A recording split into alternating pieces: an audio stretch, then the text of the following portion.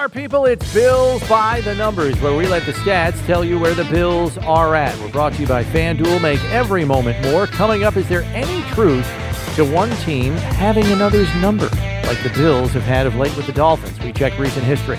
All the pregame attention has been on the two offenses for Buffalo and Miami, but which team has the better defense? And we talk with NFL Network's Cameron Wolfe for the latest on the Dolphins down in South Florida. It's Division Week. Let's go!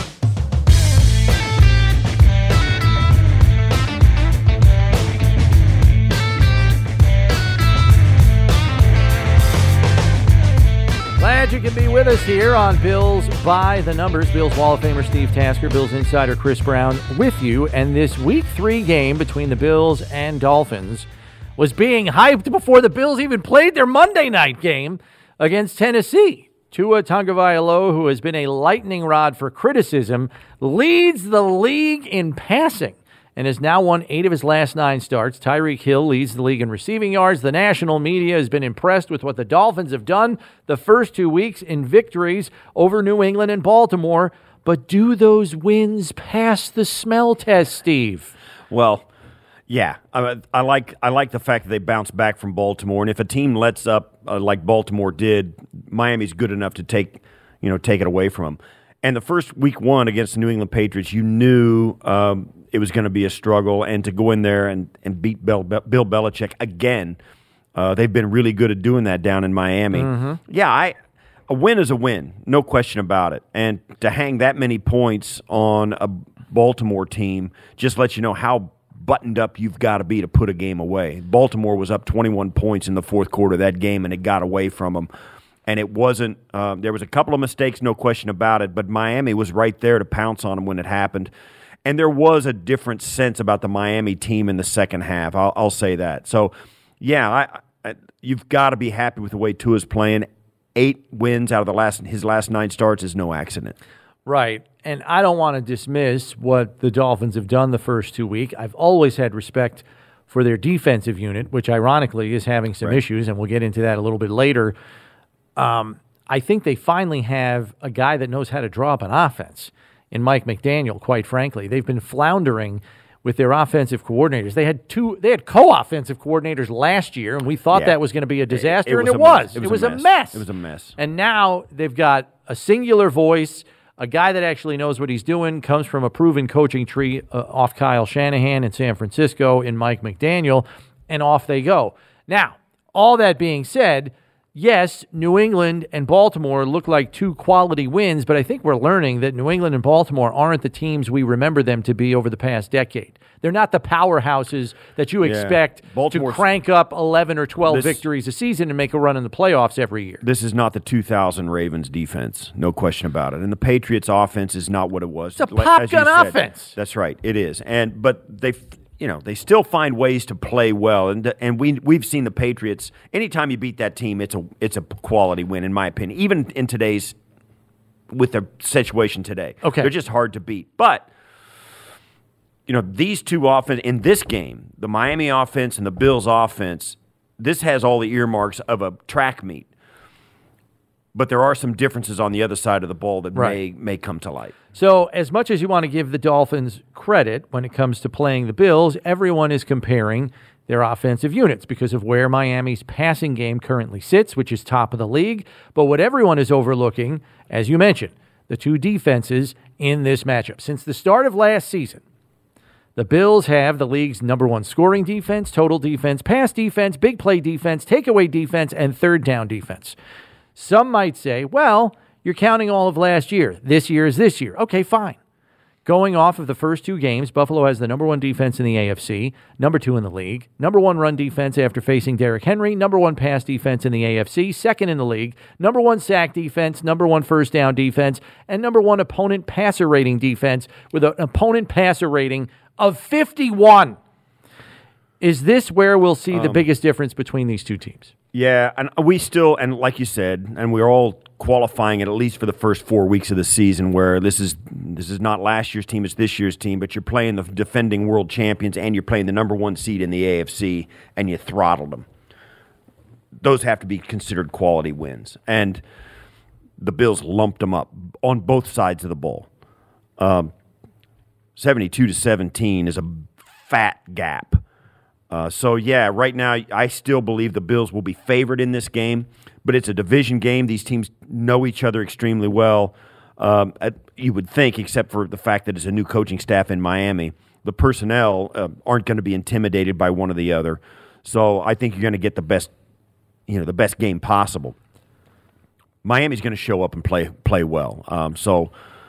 There's a good reason why Buffalo's going to be favored. I think the Bills' defense still doesn't get enough credit, and we kind of know why. The Bills might have the best quarterback in football, so he's going to get a lot of the attention, deservedly so. But as I said back in April, I was excited about what they added along their defensive line, even beyond Von Miller, all the defensive tackles they added. They've made the biggest impact on this team for a defense that was already best in the league, Steve. I mean, a 51 opponent passer rating? Are you kidding me? That's ridiculous. You want to know what Miami's is?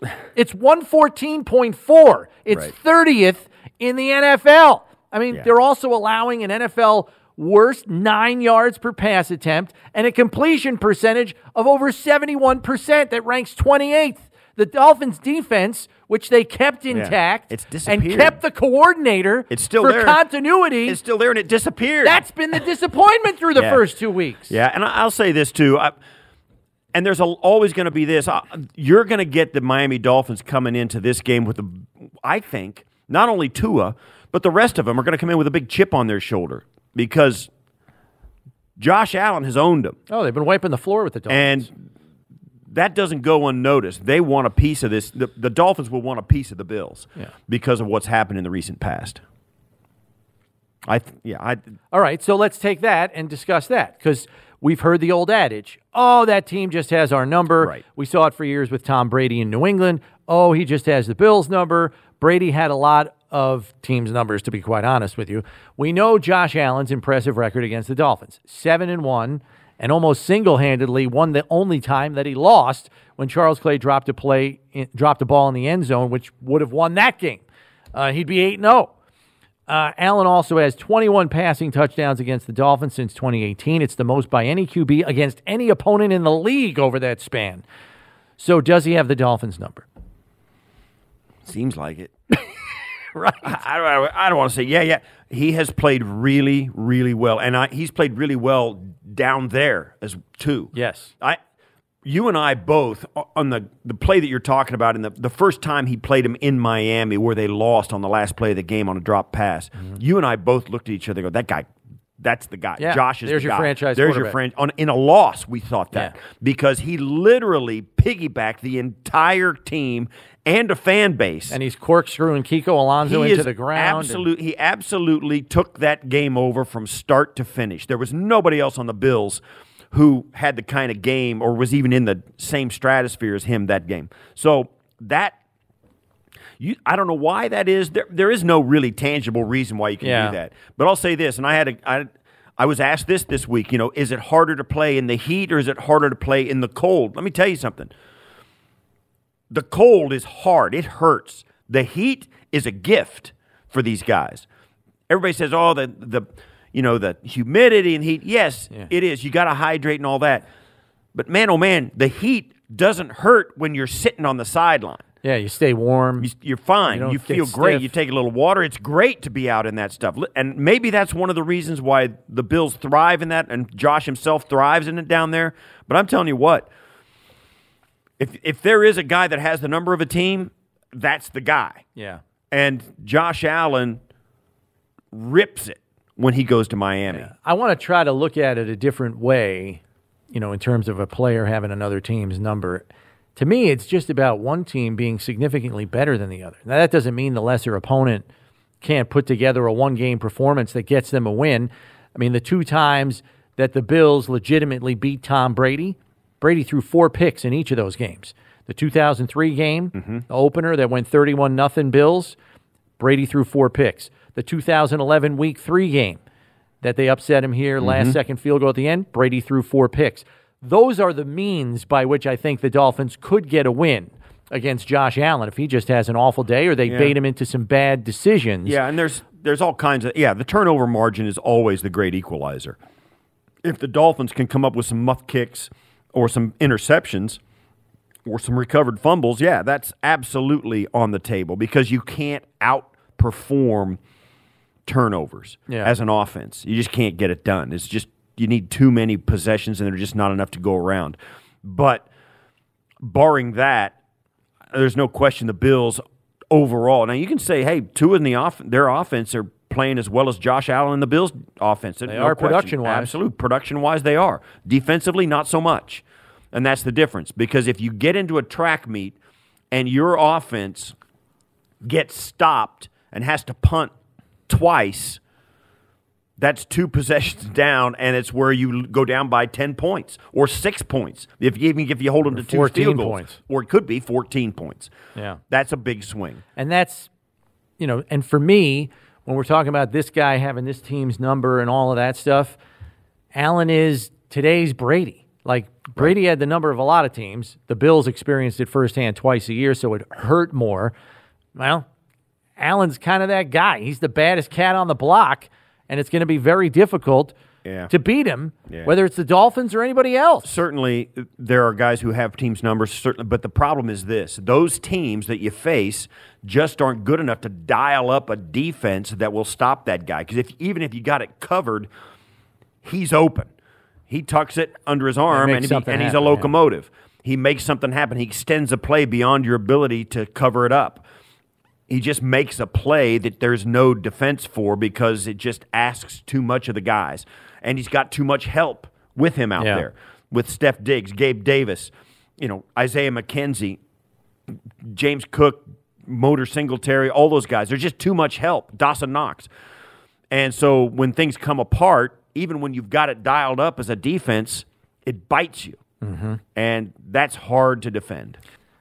All right, we now transition to the numbers game where we test Steve's mettle with on-target passing percentage. So, Steve, through 2 weeks of the 2022 season, which quarterbacks do you believe rank in the top 10 in on-target passing percentage? It's one of those new metrics, Steve, that I know you love so much, so we figured it's passing so that accuracy. Means it doesn't mean completion percentage. It just means when he throws it, it goes where he wants it to go. Yeah, I think the metric says within a yard of the like it's on the player pretty much. Right. On target passing percentage. Here we go. I'll say Josh. Josh is just outside the top 10. He's 11th. Okay. 77.1%. I'll say Mahomes. Mahomes is 5th. 80.3%. I'll say Tua. Tua is 3rd. 84%. Maybe Tyreek was right, Steve. Yeah. I'll say he's more accurate than Mahomes so far. Right so far. I'll say Jalen Hurts. Jalen Hurts is tied for 9th. So yes, he just made the list at 78.3%. Brady. Brady is 78.7%. You are hot out of the box here. I will say Cousins. Cousins is not on this list. Sorry, your first big miss. Kirk Cousins. I was drunk guessing him. I'll say Lamar. Lamar is not on this Really? list. Even after playing the Dolphins? Okay, all right. Not down to down, he is. Oh, there I are know. some traditional names here. Wait. Joe Flacco. Joe Flacco is not on the list. No. You went off the radar there. Yeah, because I thought it was going to be You went for an outlier. Now, I will tell you, there are a couple of outliers on this list, but there are also a couple of names that you would expect to see here year in and year out. Let me say Trevor Lawrence. Trevor Lawrence is on the list, yes. He's tied with Jalen Hurts, 78.3%. And this doesn't have anything to do really. Well, see, that's the thing. I'm looking at who can put it on their guy. Right. Stafford. Stafford is there, tied for 6th, 79.2%. How am I doing? How many? How many? You have 4 players left. 2 are kind of outliers. The other 2 you should have already. Mac. Not Mac Jones. Mac and cheese isn't on there? Nope. Herbie. Justin Herbert is 4th, 81.3%. So you got 2 outliers and 1 regular. Now, is there a minimum attempt kind of thing? Or? Well, you're missing the top 2 and the 6th guy. The guy who's tied with Matthew Stafford. Aaron Rodgers. Aaron Rodgers, number 1. 84.7%. Okay, so now you've got the two outliers left, which, if you asked me, I would not expect you to get these two. So if you can, you're really tearing it up here in the numbers game this week. Derek Carr. Not Derek Carr. Good guess, though. I'll give you one more guess. Lance Fields. Lance Fields. Lance Fields. Wait, Justin Fields. You combined Trey Lance with Justin Fields. That was unbelievable. I hate myself. That was awesome. Oh, my God. Lance Fields. I absolutely hate myself right now. I hate myself. Oh, my God. Justin Fields. No. And don't guess Trey Lance. I'll say. Oh, they're killing you with the buzzer, and they're killing me. Goff. It is not Goff. So here are the guys that you did really well. You got 8 out of 10. The guy you missed, tied with Matthew Stafford for 6th, was Daniel Jones. Wow. 79.2%. A lot more shorter passes for him. Daboll's up in the on-target percentage. Number 2, Steve, are you ready for a shocker? Jacoby Brissett. Geno Smith. Really? 84.2% on-target percentage. Number 2 in the league through the first 2 weeks of the season. How about that? Let me just say You go, Geno! I am less disappointed in myself now than Geno Smith is at the top of the list. That was a good numbers game. I enjoyed that. Lance Fields. Nice job, Steve. 8 out of 10. All right, we turn to our guest this week to talk more about this first division matchup of the season for the Bills. NFL Network analyst Cameron Wolfe has covered the Dolphins for quite some time, is still based down there in South Florida, so who better to fill us in on just who the Dolphins are through the first 2 weeks of the season. Here's Cameron. All right, Cameron, so let's start here with the Dolphins. I know that Tua is off to a hot start here, and it seems like whenever he's given time, that's when he's most effective, as is the case with most quarterbacks. My question, though, is with a line that going into the season was described as one that was still coming together, how have they given him time to make the plays that he's made through the first 2 weeks? Yeah, that's a good question. The first thing is their offensive line has been better than it was last year. Last year, statistically, they were the worst offensive line in football. And so they haven't improved until being a great offensive line, but they brought in a guy like Teron Armstead at left tackle, who's really helped them out there. Connor Williams has played pretty well at center early on. And so those two positions in particular, upgrading there has helped them not be as bad as they were last year. Secondly, Tua regularly gets the ball out very quickly. That's part of his game. They like to use the speed playmakers they have in Tyreek Hill and Jalen Waddle, get them in motion pre-snap, and then get the ball out quickly. And if they need to take a shot for a few of those plays like we saw last Sunday, then they'll do a little bit more max protect and run 2 or 3 receiver sets. So they've really schemed the offense in situations where they don't have to hold the ball 3 seconds or longer and allow guys like Von Miller and that Bills pass rush to wreak havoc. One of the things we've noticed as well, it seems as though Tua is in a much better environment. Not that we had a lot of respect for Brian Flores and the way he coached and the way he got those guys ready to play. But the aura and the rhetoric coming around Tua now seems to be completely different. There's a belief there. There's where they think and they're telling him and making him believe he's the guy. What kind of effect has that had, not only on Tua, because that's obvious, what about the rest of the locker room and the vibe coming out of there now that they believe in this guy? Yeah. This is the most, I've covered this team probably more than any team I cover over the last 3 years. And I've seen a different level of confidence in Tua, but the team has supported him in ways I don't believe they did over the first 2 years. Something as simple as him being named almost unanimous team captain. And a lot of people will say, hey, your quarterback's supposed to be the captain. Well, he wasn't the captain last year. And so this year, things changed in that respect. And even little stuff about the happiness around him. I walked into the locker room after the game, and you see about 20, 25 guys coming up to him, giving him love, shaking his hand, giving him slap on back for his game. And you can tell the guys love him. There was actually a picture they just posted on social media, the Dolphins did yesterday. The Nickelodeon does an MVP deal. And so they all had slime. And so they slimed Tua with the slime deal, and they're all jumping on him and celebrating him. He's giving big hugs to Tyreek. And this stuff doesn't impact winning day to day, but it impacts your overall morale of your team and around your quarterback. And so I think that this team believes that Tua can be closer to the quarterback we saw in the second half last week than the guy that we saw over the first 2 years. Roster question I had for you, Cameron, because there are different things and preferences for different teams across the league. They've got 8 offensive linemen on the active roster, 5 tight ends, which is a high number. And I was looking through through the first 2 weeks, they only call 12 personnel like 14% of the time. It's not like they're a heavy 12 personnel team either. And I realize Gesicki's kind of a different animal. He's kind of like a tight receiver, not a tight end or a wide receiver. But why the 5 tight ends? Do you have any insight on that? Because that's unusual.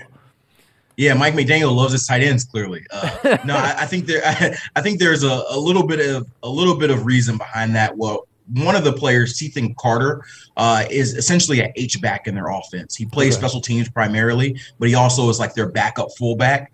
And unlike most teams, the fullback is very important in this offense. Alec Ingle is going to see the field a lot. He was very key in the blocking roles. And so they have him essentially as a backup fullback and a special teams player more than an actual tight end. And then, like you mentioned, Mike Gesicki is essentially a glorified receiver. They've been trying to have him play more tight end, but honestly, that's not his skill set. His skill set's to be a receiver more than a blocker. And so 5 is definitely a huge number, but I think for their purposes, they think that, it maximizes their special team ability, and they can call up. They have 2 or 3 linemen on their practice squad. So if somebody gets hurt, they can call up 1 or 2 of those guys and be okay for game day.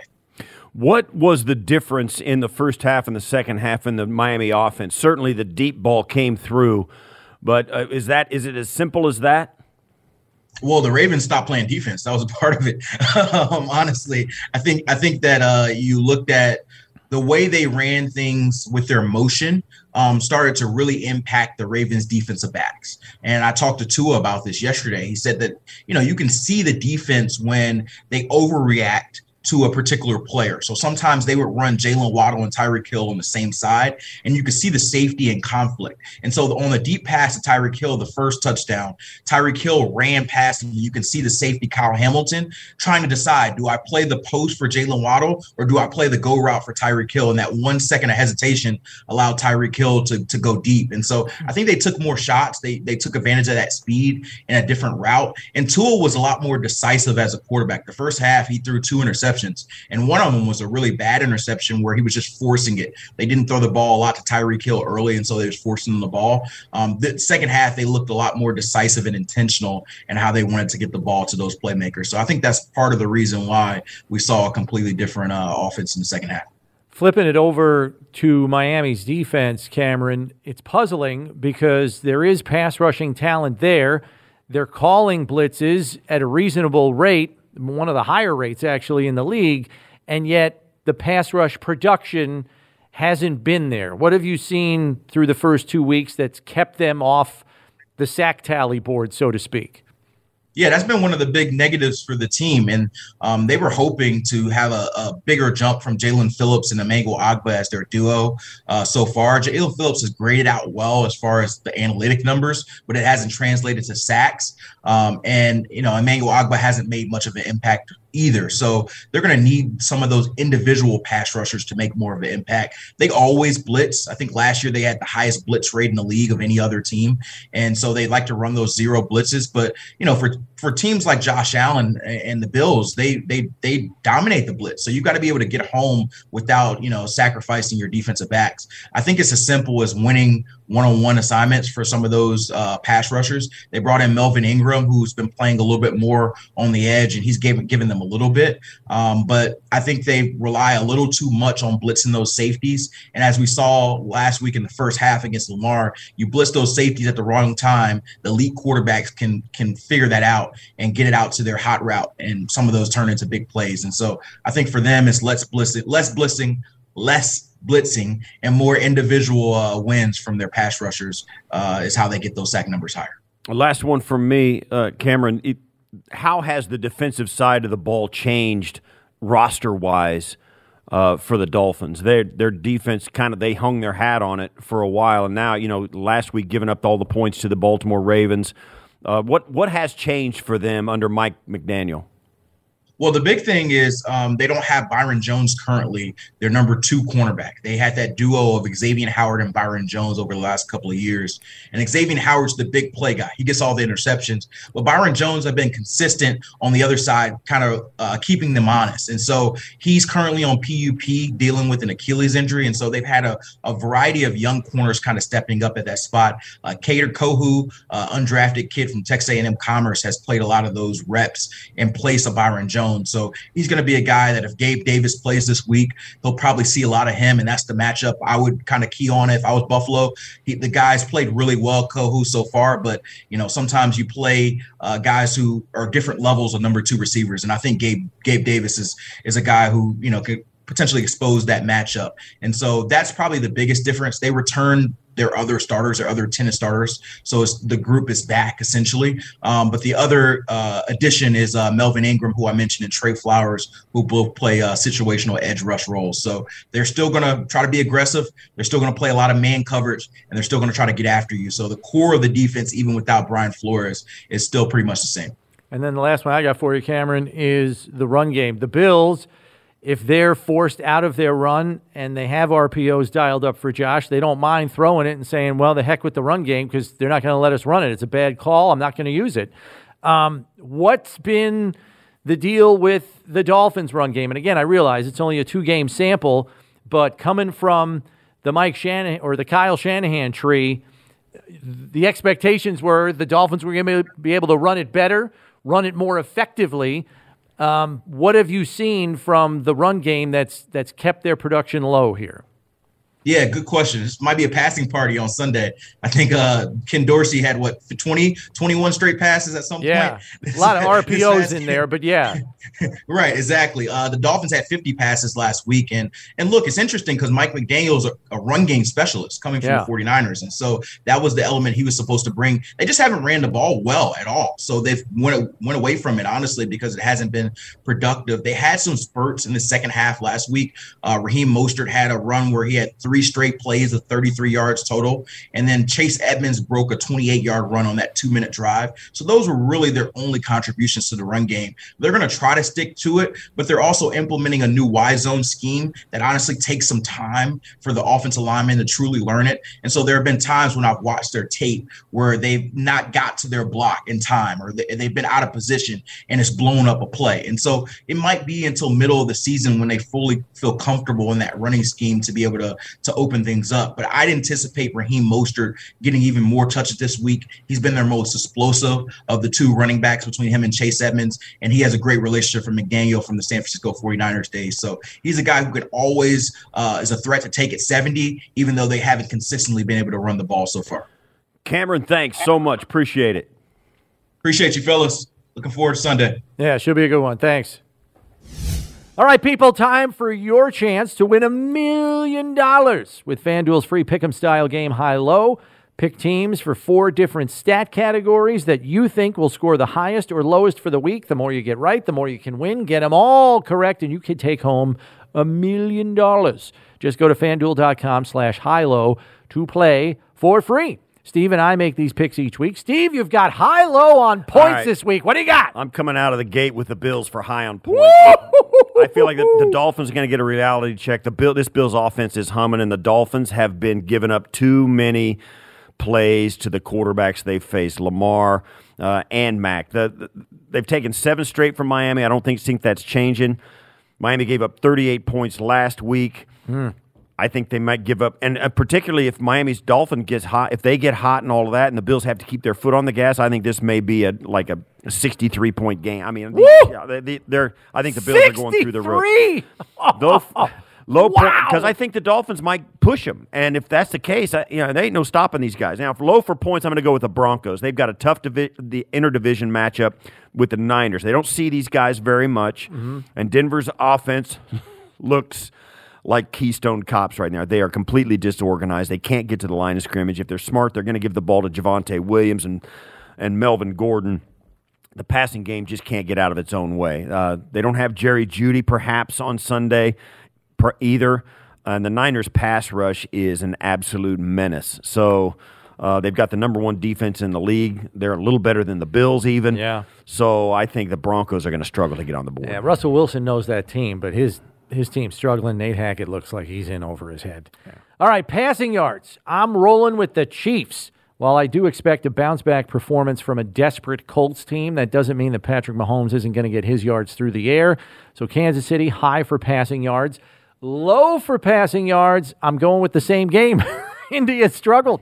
Even if Michael Pittman's back in the lineup this week, the Colts are going to have a tough time with that blitzing Chiefs defense. Steve Spagnuolo sends people and sends them often. Right. It's going to be fun to watch. For me, high rushing yards. I think the Philadelphia Eagles are going to roll on the ground against Washington. Last week, the Lions rolled up a $191 on Washington, and the league's number 2 rushing offense, the Eagles, will do the same. Low on rushing yards, I'm going to take the Rams. They haven't been able to run the ball so far this season, although Arizona isn't anything special in that regard. I think they're good enough to keep the Rams off, and I think the Rams are going to throw the football to make sure Kyler Murray doesn't get back in this game. I think the Rams are going to try and run it up on him, and that means Matt Stafford's going to throw it. Okay. And they won't run the ball so much. All right, we wrap it up with high for sacks. I'm taking the Vikings, who've been quietly productive through the first 2 weeks. They're 4th in the league in sack percentage, and I could see them having some success against Jared Goff and the Lions. Low for sacks, I've got Miami. They've got 2 sacks on the season, despite blitzing 39% of the time. They're 31st in the league in pressure rate, so Dolphins, low for sacks. Those are our picks for high-low for the week. Go to FanDuel.com, get their free-to-play section, click on the high-low game. It's a lot of fun, and it's pretty easy to play, quite frankly. So Make sure you do that and play high-low. Closing figures for the week.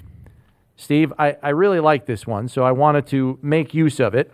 And it deals with touchdowns on passes of 10-plus air yards. Tua already has 5 touchdown passes on throws of 10-plus air yards. In 2021, the Bills set a next-gen stat single-season record by allowing a passer rating of just 36.2 on passes of 10-plus air yards.